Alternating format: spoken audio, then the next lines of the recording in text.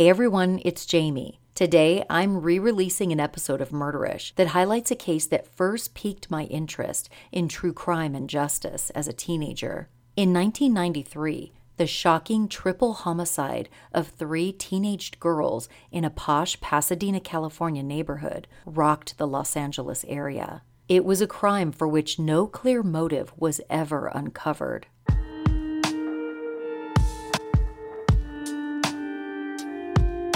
The opinions expressed in this episode do not necessarily reflect those of the Murderish podcast. Sensitive topics are discussed. Listener discretion is advised.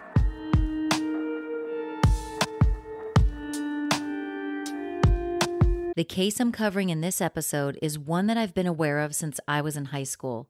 I had to sit through 4 hours of Saturday school back in 1996 and needed something to keep my mind occupied. This was before cell phones became popular. So I grabbed a book titled Smoked, a true story about the kids next door, and brought it with me. The book, authored by Leon Bing, was from my mom's collection. That particular Saturday flew by because I became so entrenched in the book. I've thought about this case often since I read the book over 20 years ago. My mom, Terry, is the one who suggested that I cover this case on the podcast. So, without further delay, let's get into the case.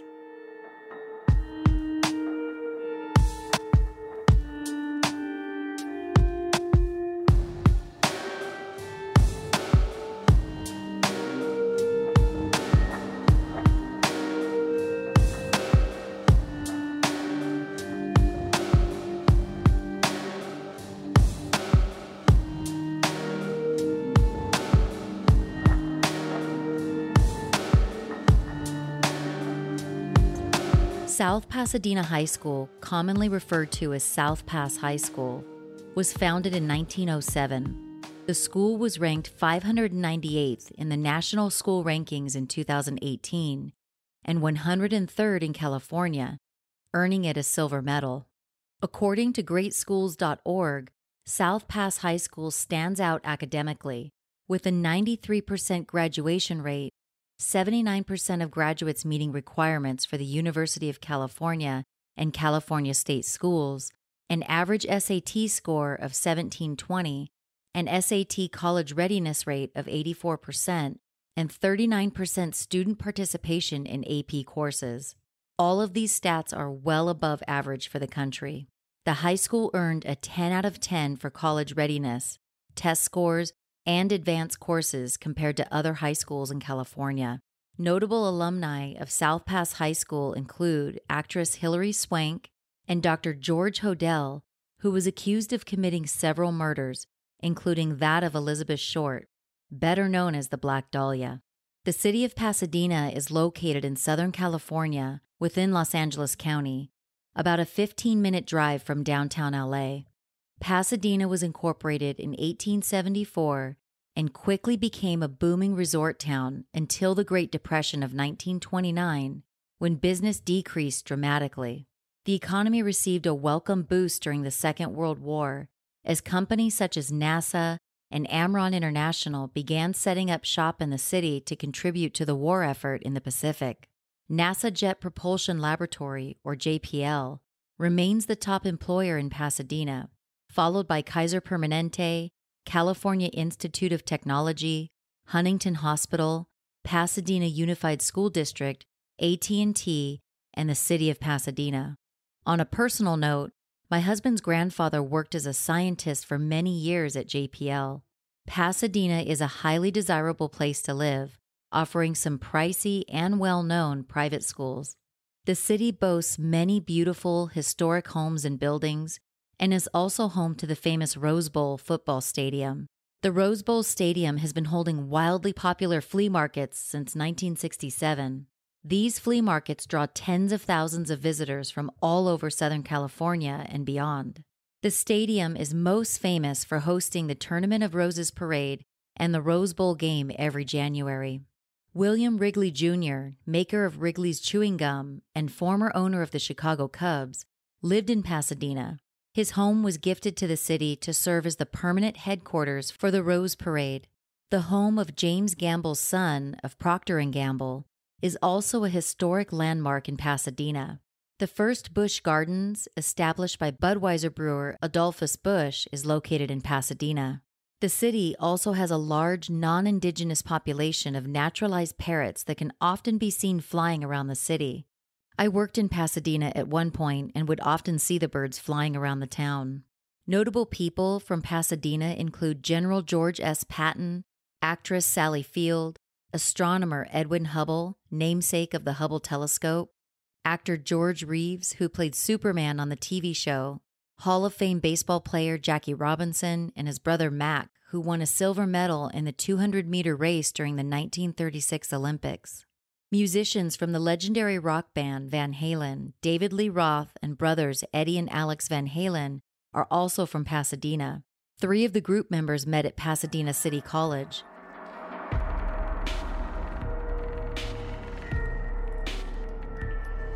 During the 1980s, Pasadena saw a steep rise in gang activity and violence as crack cocaine was introduced to the streets.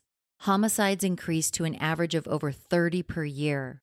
The violence came to a head on Halloween of 1993 when 6 teenage boys were shot by gang members in a case of mistaken identity. The gangsters were looking for retaliation after one of their own members had been shot earlier in the day. As they saw a group of people walking along the sidewalk, they mistook them for rival gang members and opened fire. The group were actually a bunch of teenagers and some adults who were just out trick-or-treating for the evening. 3 of the 6 boys who were shot died. The public outrage was such that a police crackdown on gang violence went into effect, greatly reducing violent crime in Pasadena. 2.5 years before the trick-or-treaters were shot, in what would be called the Halloween Massacre, another triple murder occurred in an exclusive area of Pasadena under completely different circumstances.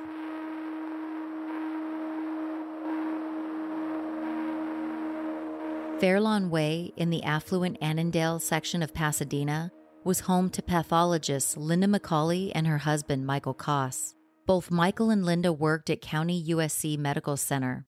Houses in Annandale reportedly started at $500,000 in the late 1980s, well above the reported average home price of $113,000 at the time. Linda and her husband purchased the Fairlawn home for $650,000, moving there from South Pasadena in 1989. Linda's daughter, Catherine, who went by Kathy, was attending South Pass High School when the family moved to Pasadena. Kathy continued to attend South Pass so she could graduate with her friends in the spring of 1991. Kathy's biological father was a Marine, stationed in Bangkok, Thailand at the time. Kathy had just celebrated her 18th birthday on Valentine's Day of 1991. In a situation most teenagers only dream of, Kathy was allowed to reside in the pool house behind the family residence, which everyone referred to as Kathy's home. This was a perfect place for Kathy and her friends to party, and they partied a lot.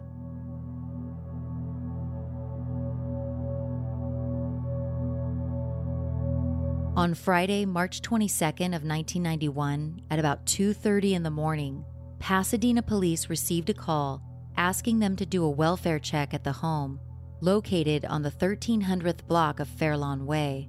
Officers arrived around 18 minutes later and knocked on the door. No answer. Officers entered the main house and searched all of the rooms. They found no one. Then they entered the pool house where Kathy resided. In the bedroom, they found 3 young women. All had been murdered, killed by shotgun blasts to their heads. Kathy McCauley was laying on the floor, leaning against the stereo. Her best friend, Heather Goodwin, age 18, was lying half on and half off Kathy's queen-sized bed. Lying next to Heather was Danae Palermo, 17 years old. Pasadena homicide detective Michael Corporal called the scene, quote, beyond imagination, and said it was, quote, the worst I've ever encountered. There were over 30 empty beer cans and an empty bottle of whiskey scattered around the pool house, as well as dirty dishes in the sink. No one else was found in the home. As police began waking up neighbors to find out if anyone heard anything, they spoke with Wayne and Donna Lee Bovey, who lived up the hill from Kathy. The Boveys said there had been noise, mostly from the stereo, coming from the house all night. Wayne went out to the balcony to yell to the teenagers to be quiet, at which time he heard a male say, quote, "Okay, dude, bring the gun," and saw a young male, obviously drunk, staggering across the patio of the Macaulay Coss home. Then he heard a female voice say, "Shh," and then the stereo was turned down. The Bovies went back to bed at that time. Although violent crime had sharply increased in Pasadena over the past decade, it was far removed from the areas of the city like the posh Annandale neighborhood. Police reviewed the murder scene. All three women were fully clothed, and there was no sign of a struggle from any of them.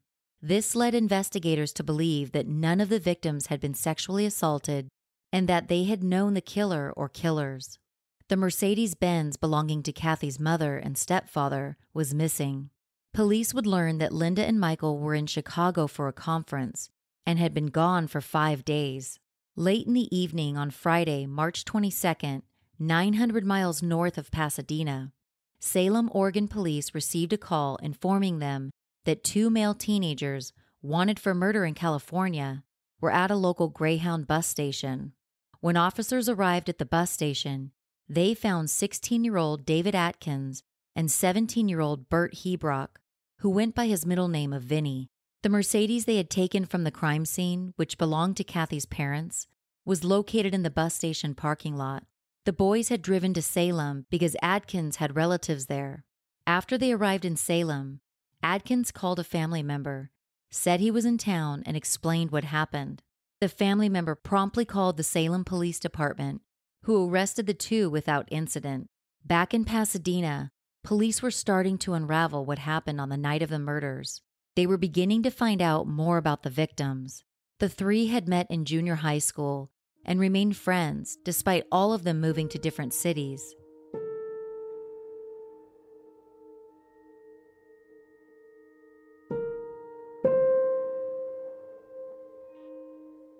Kathy Macaulay was a senior at South Pass High School, where she was described as a, quote, unremarkable student.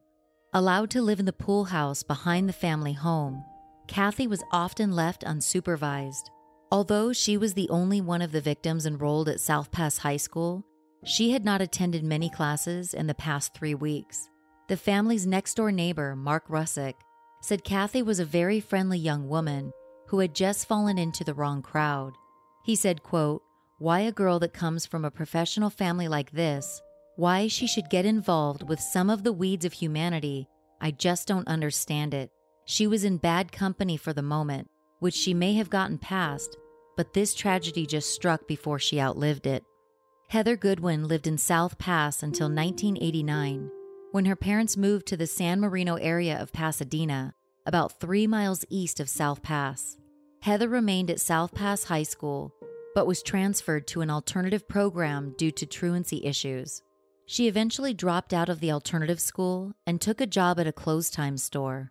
She and Kathy had known each other since they were in the 3rd grade. Danae Palermo lived in South Pass as well.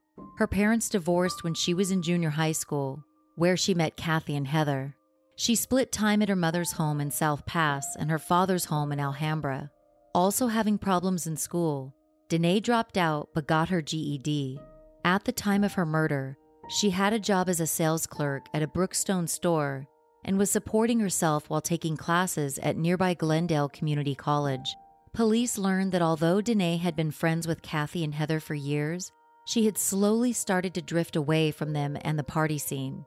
A friend who worked at Brookstone with Danae, named Shane Adams, said, quote, "I talked to her 5 minutes before she went to the party. She said she didn't really want to go. She didn't like the people that much, but she was going because they were old friends." Adkins and Hebrock waived extradition to California. Police learned that not only were the two known to the 3 victims, but Adkins had been Kathy's on-again, off-again boyfriend for the past several years. Police also learned that the 2 boys had been living in the pool house with Kathy for weeks without her parents' knowledge. Unlike the 3 female victims, the perpetrators did not grow up in privileged environments. Adkins, who was a year behind Kathy in school, was described as an outlaw type who attracted a lot of girls. He apparently took advantage of this, as different girls gave him money, did his homework, drove him places, and bought him gifts. Some saw Adkins as a lost soul who just needed someone to help him. An ex-girlfriend said of Adkins, quote, "Dave was somebody who really wanted to get out of the bad part of his life, but it had much too strong a hold on him." Adkins lived with his mother, Pam DeScala, who was a waitress. Even before he became a teenager, Adkins had a reputation of being one of the, quote, bad boys, including going through a skinhead phase where he shaved his head and walked around in camouflage and combat boots. In 7th grade, Adkins met 8th grader Kathy McCauley. The two began a relationship that would be a roller coaster ride for the next several years. Adkins also began dealing drugs during this time. During 8th grade, Adkins and Hebrock were caught burglarizing an apartment a block away from the police department. When caught, Adkins claimed he was helping a friend move out of his ex-girlfriend's place. Neither the police nor the court bought his story. Hebrock received probation, but Adkins was sentenced to 6 months at Boys Republic, a private school for troubled boys located in Chino, California. Founded in 1907, Boys Republic's most famous resident was actor Steve McQueen, who regularly donated clothing and supplies to the school after he got into acting. For a few months during his 8th grade year, Adkins seemed like he was starting to make some positive changes in his life after his English teacher began mentoring him. Unfortunately, his mother decided to move to Oregon to be near family, taking her son with her. Adkins eventually returned to California in the fall of 1990, enrolling in South Pass High School. He would eventually end up in the alternative school that Heather attended.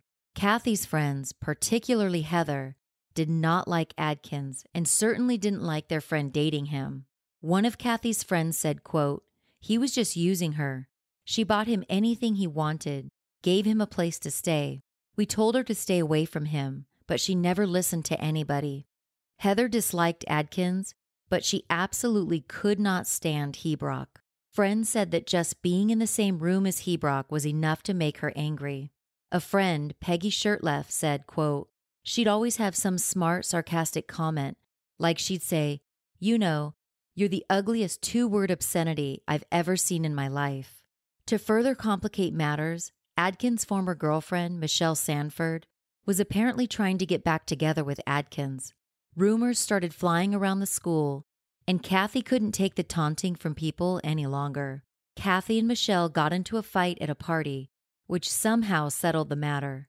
Adkins and Kathy were exclusive after that point. Exclusive or not, the relationship between the two was anything but healthy.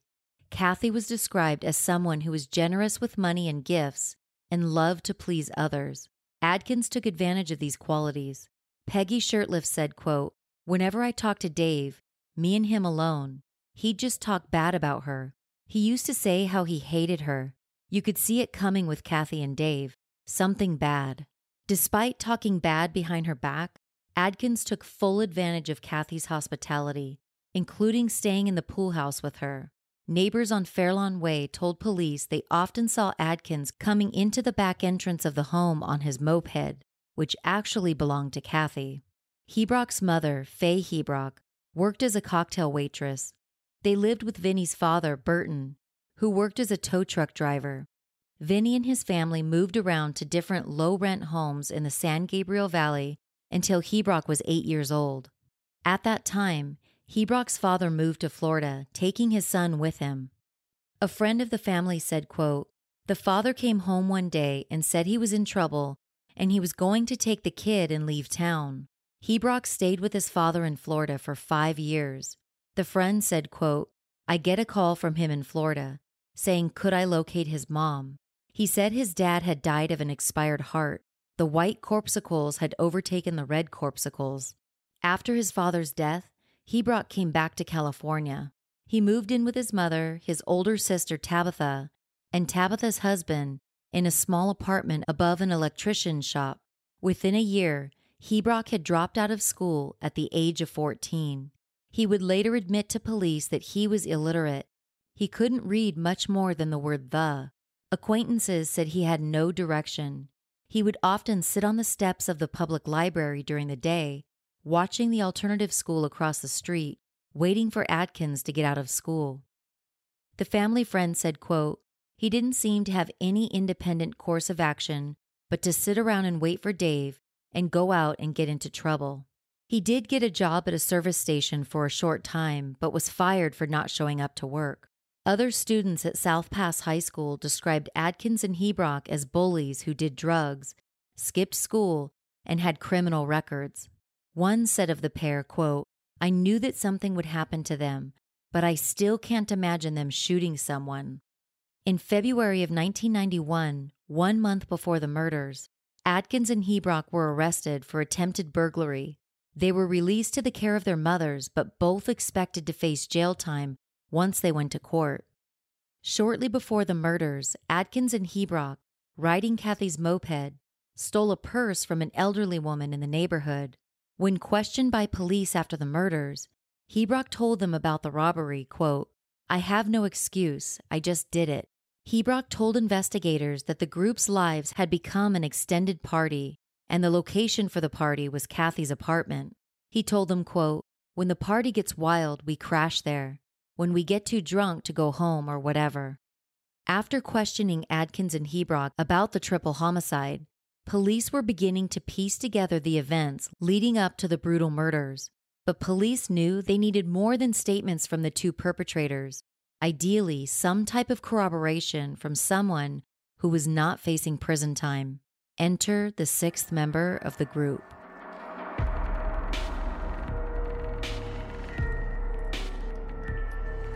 Cale Matthew Fiedler was from El Sereno, California, about 4 miles southwest of South Pasadena. During his sophomore year, he moved to South Pass to live with his grandmother, enrolling in South Pass High School. He was soon transferred to the alternative school, where he met Adkins and Heather Goodwin. Cale had previously been arrested for burglary and admitted that he had been involved with Hebrock and Adkins in other similar crimes. When police learned that Cale had been present at the murders, he was originally considered a suspect along with Adkins and Hebrock. Further investigation showed that although he was present during the murders, he did not participate. Cale's statements gave investigators a much clearer vision of the events that occurred on March 21st and 22nd. According to Cale, on the afternoon of March 21st, Kathy picked up Cale and Danae at their homes. They stopped at a liquor store and bought a case of beer and some whiskey. Although Cale was only 16 years old, he looked a lot older and was able to buy alcohol easily. Adkins and Hebrock were already at the pool house when Kathy pulled in. Heather would have come over sometime during the afternoon.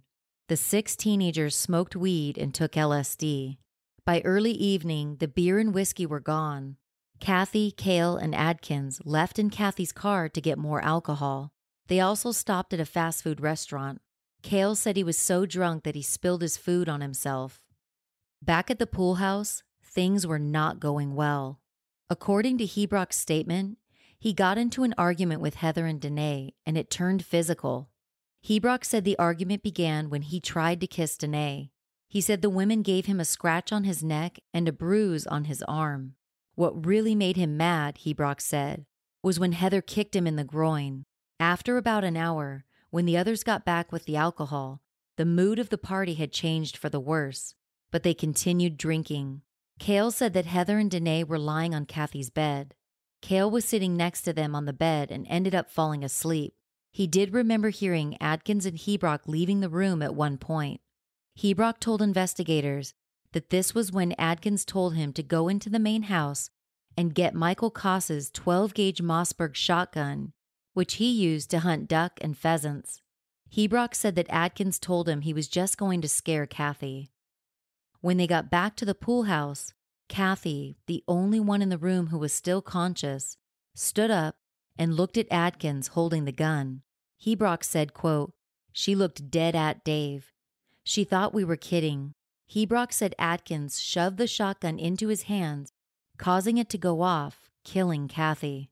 Hebrock said that Heather woke up from the sound of the shotgun and tried to get out through the door, but Adkins took the gun back from him and threw Heather back on the bed. Hebrock said, quote, "He walked up to her, put the gun to her head, and shot her. And he walked up to Danae and shot her. Neither of them said a word between the gunshots.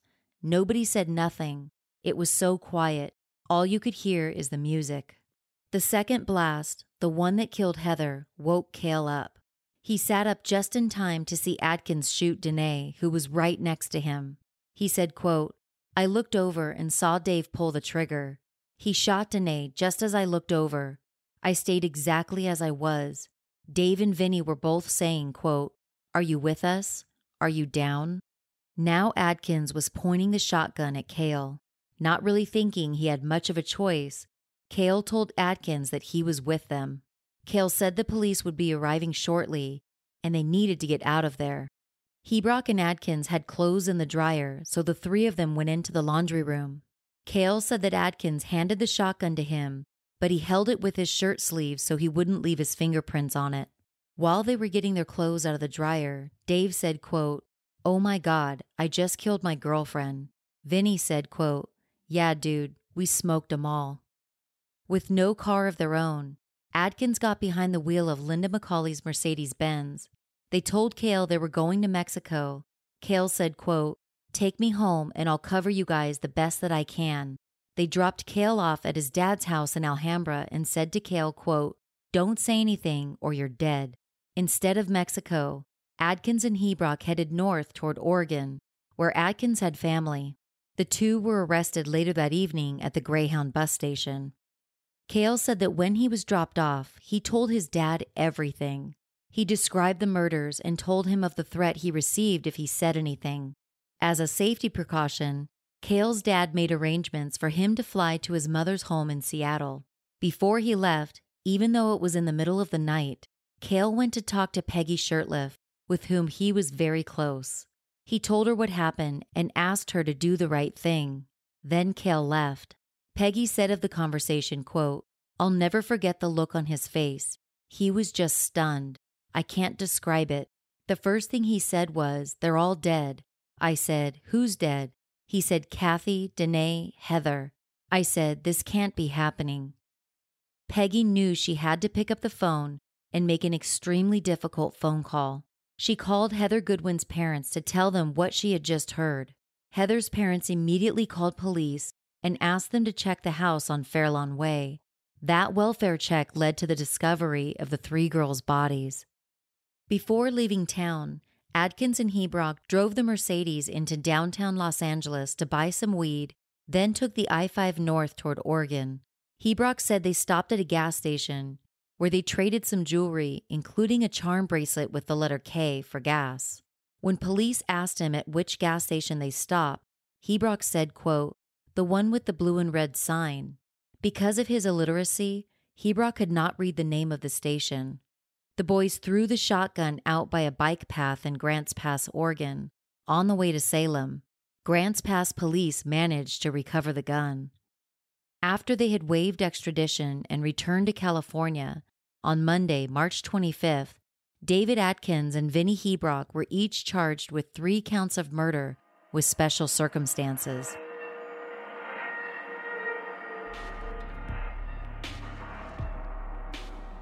On Wednesday, March 27th, Adkins and Hebrock appeared before a municipal judge, Elvira R. Mitchell, who remanded them to the custody of the LA Sheriff's Department for trial.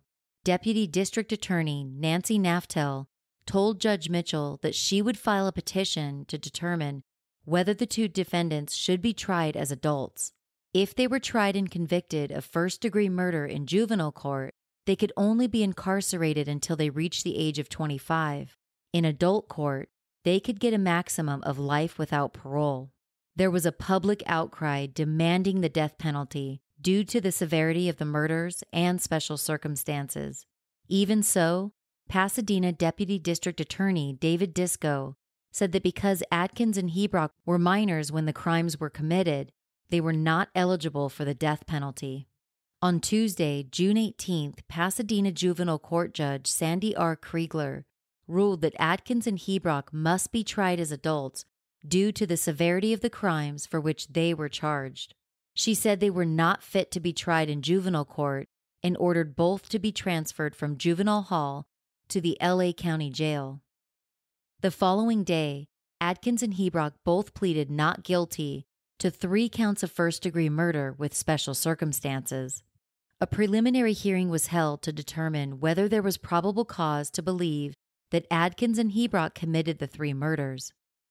In California, the prosecution can either use a grand jury or a preliminary hearing to determine if there is probable cause to go to trial. Most felony trials in California use preliminary hearings rather than grand juries. Dr. James K. Rebe testified that all 3 victims were shot in the head at close range, and that Heather and Danae also had, quote, traumas to the face and hands, strongly suggestive of an altercation. This statement was consistent with Hebrock's claim that he got into a physical fight with the girls. Pasadena homicide detective Michael Corpel testified that the shotgun had been shot by others at the party for fun. He testified that the gun had been fired by at least one of the victims in the days leading up to the murders. Corpel also testified that Adkins and Hebrock both confessed to the 3 murders, and their confessions were recorded. Judge Mitchell concluded that probable cause did exist and ordered the 2 defendants over to Superior Court. The trial for Adkins and Hebrock began on Monday, July 13th of 1992, a little over a year after the murders. Both of the defense attorneys cited a California State Supreme Court case from 1965, ruling that statements made by one defendant cannot be presented word for word if they are damaging to another defendant in the case. Superior Court Judge J. Michael Byrne decided that because both defendants' statements implicated one another, they would have separate juries but would be tried together. In opening statements, Adkins' attorney Stephen Romero challenged both Hebrock's and Cale's versions of the murders, as well as Cale's claim of non-participation in the crime. Romero said his client, who had taken LSD the night before, was tricked by police into confessing and was denied legal counsel. He said that Adkins was kissing Kathy while Hebrock got into a physical fight with Heather and Danae, even though Hebrock said the altercation occurred while Cale, Kathy, and Adkins had gone out for more alcohol. Hebrock's attorney, Rickard Sandwire, took issue with the claim that Hebrock said, quote, yeah, dude, we smoked 'em all. Sandwire asked the jury, quote, what if you change one word in there? And he said, yeah, dude, you smoked 'em all. Both defense attorneys said that Cale was too intoxicated to have remembered the events of the evening. Deputy District Attorney Nancy Naftel had to make 2 different opening arguments, one for each defendant, in front of their respective juries. She said the prosecution was still unsure of the reasons why Adkins and Hebrock committed the murders. She said, quote, we may or may not be able to establish what the motive was, but motivation is not something I'm required to prove. The prosecution had a strong case against both defendants. Both had confessed to the crimes, and their recorded statements were played in court for the jury.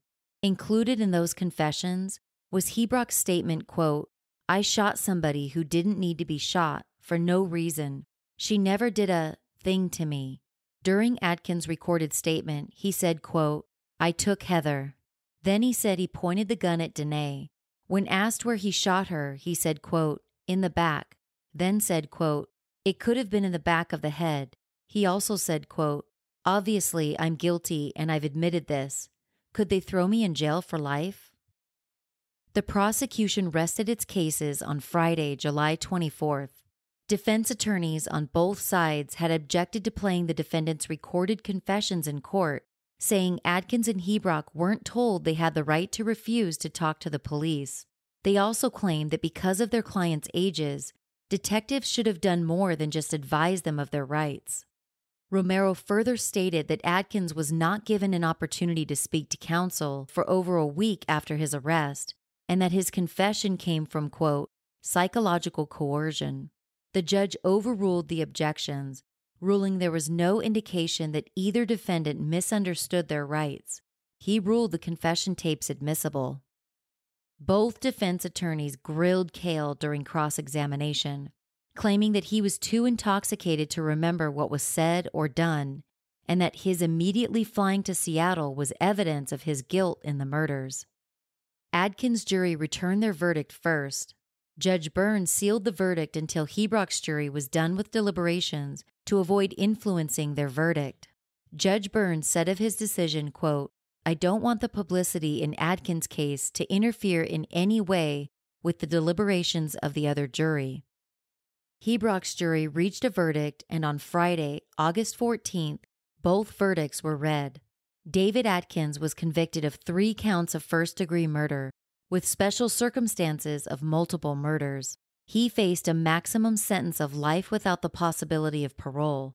Vinnie Hebrock was convicted of 3 counts of second-degree murder and faced a maximum sentence of 45 years to life, with no parole for at least 25 years. As the juries left the courtroom, members of Adkins' jury, 6 men and 6 women, some of them in tears, said the recorded confession clinched their verdict. Most members of Hebrock's jury, consisting of 7 women and 5 men, would not speak to reporters. One juror, Marianne Cardella, said the 3 counts of second-degree murder for Hebrock were reached as a compromise. She said some members wanted a more severe sentence and others wanted to be more lenient. Cardella said, quote, "A lot of people were real close-minded from the beginning. They wanted to hang him." She also said that Hebrock's recorded confession was a critical element for his conviction. Stephen Romero, representing Adkins, blamed the police for focusing too quickly on the defendants for the murders and said there were too many inconsistencies in Cale's testimony. Rickard Santwire, Hebrock's attorney, admitted that his client had killed Kathy, but that he should not have been held responsible for the murders of Heather and Danae. Sentencing was scheduled for March of the following year.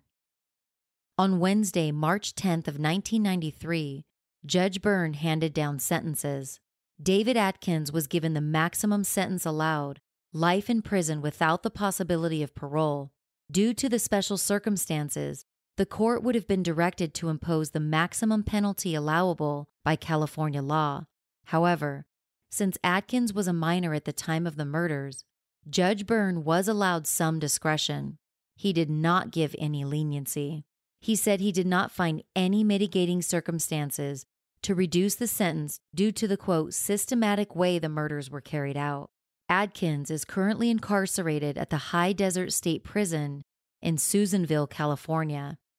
Vinnie Hebrock was given a sentence of 51 years to life with the possibility of parole after 30 years. He was given 3 sentences of 15 years to life to run consecutively and another 5 years for the use of a firearm. An additional year was added to the sentence because his co-defendant also used a firearm. Hebrock is currently incarcerated at the Richard J. Donovan Correctional Facility in San Diego, California.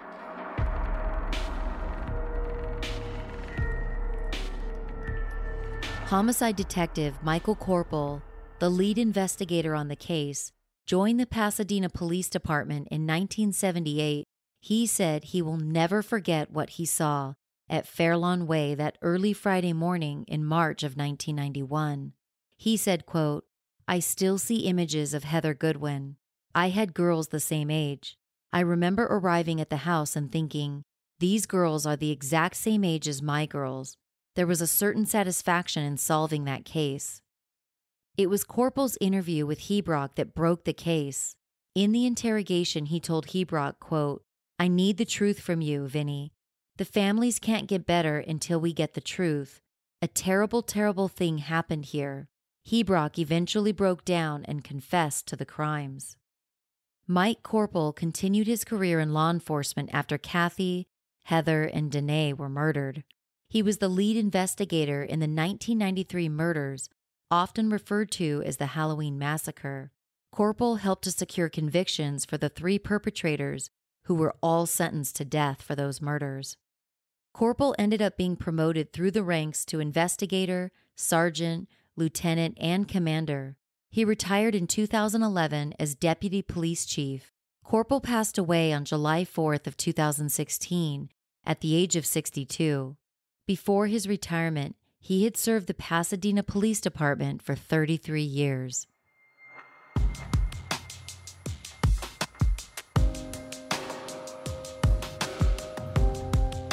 Thank you again for joining me on this episode of Murderish. head over to the Murderish Facebook discussion group where we can talk about this case with other like-minded people. You can also find me on Twitter at MurderishPod or on Instagram at MurderishPodcast. If you like the show, there are many ways you can support it. You can start by hitting the subscribe button in your favorite podcast app and tell a friend about Murderish. You can leave the show a positive rating and review in iTunes, which helps other people discover the show easier. Buying products and services advertised on the show is another way to help. Make sure to use my special URL or promo code when you buy something. Want to show the world you're not a murderer, just murder-ish? Check out my online merch store at murderishpodcast.threadless.com. I have t-shirts, coffee mugs, and other swaggy stuff available. Email any comments or questions you have to murderishjamie@gmail.com. That's murderish, JAMI@gmail.com. Murderish is mixed and mastered by John Buchanan of Audio Editing Solutions. Music in this episode was composed by Nico of We Talk of Dreams. This episode was researched and written by Murderish researcher Steve Field. As always, Ishers, thank you for joining me on another episode of Murderish. And remember, listening to this podcast doesn't make you a murderer. It just means you're murder-ish.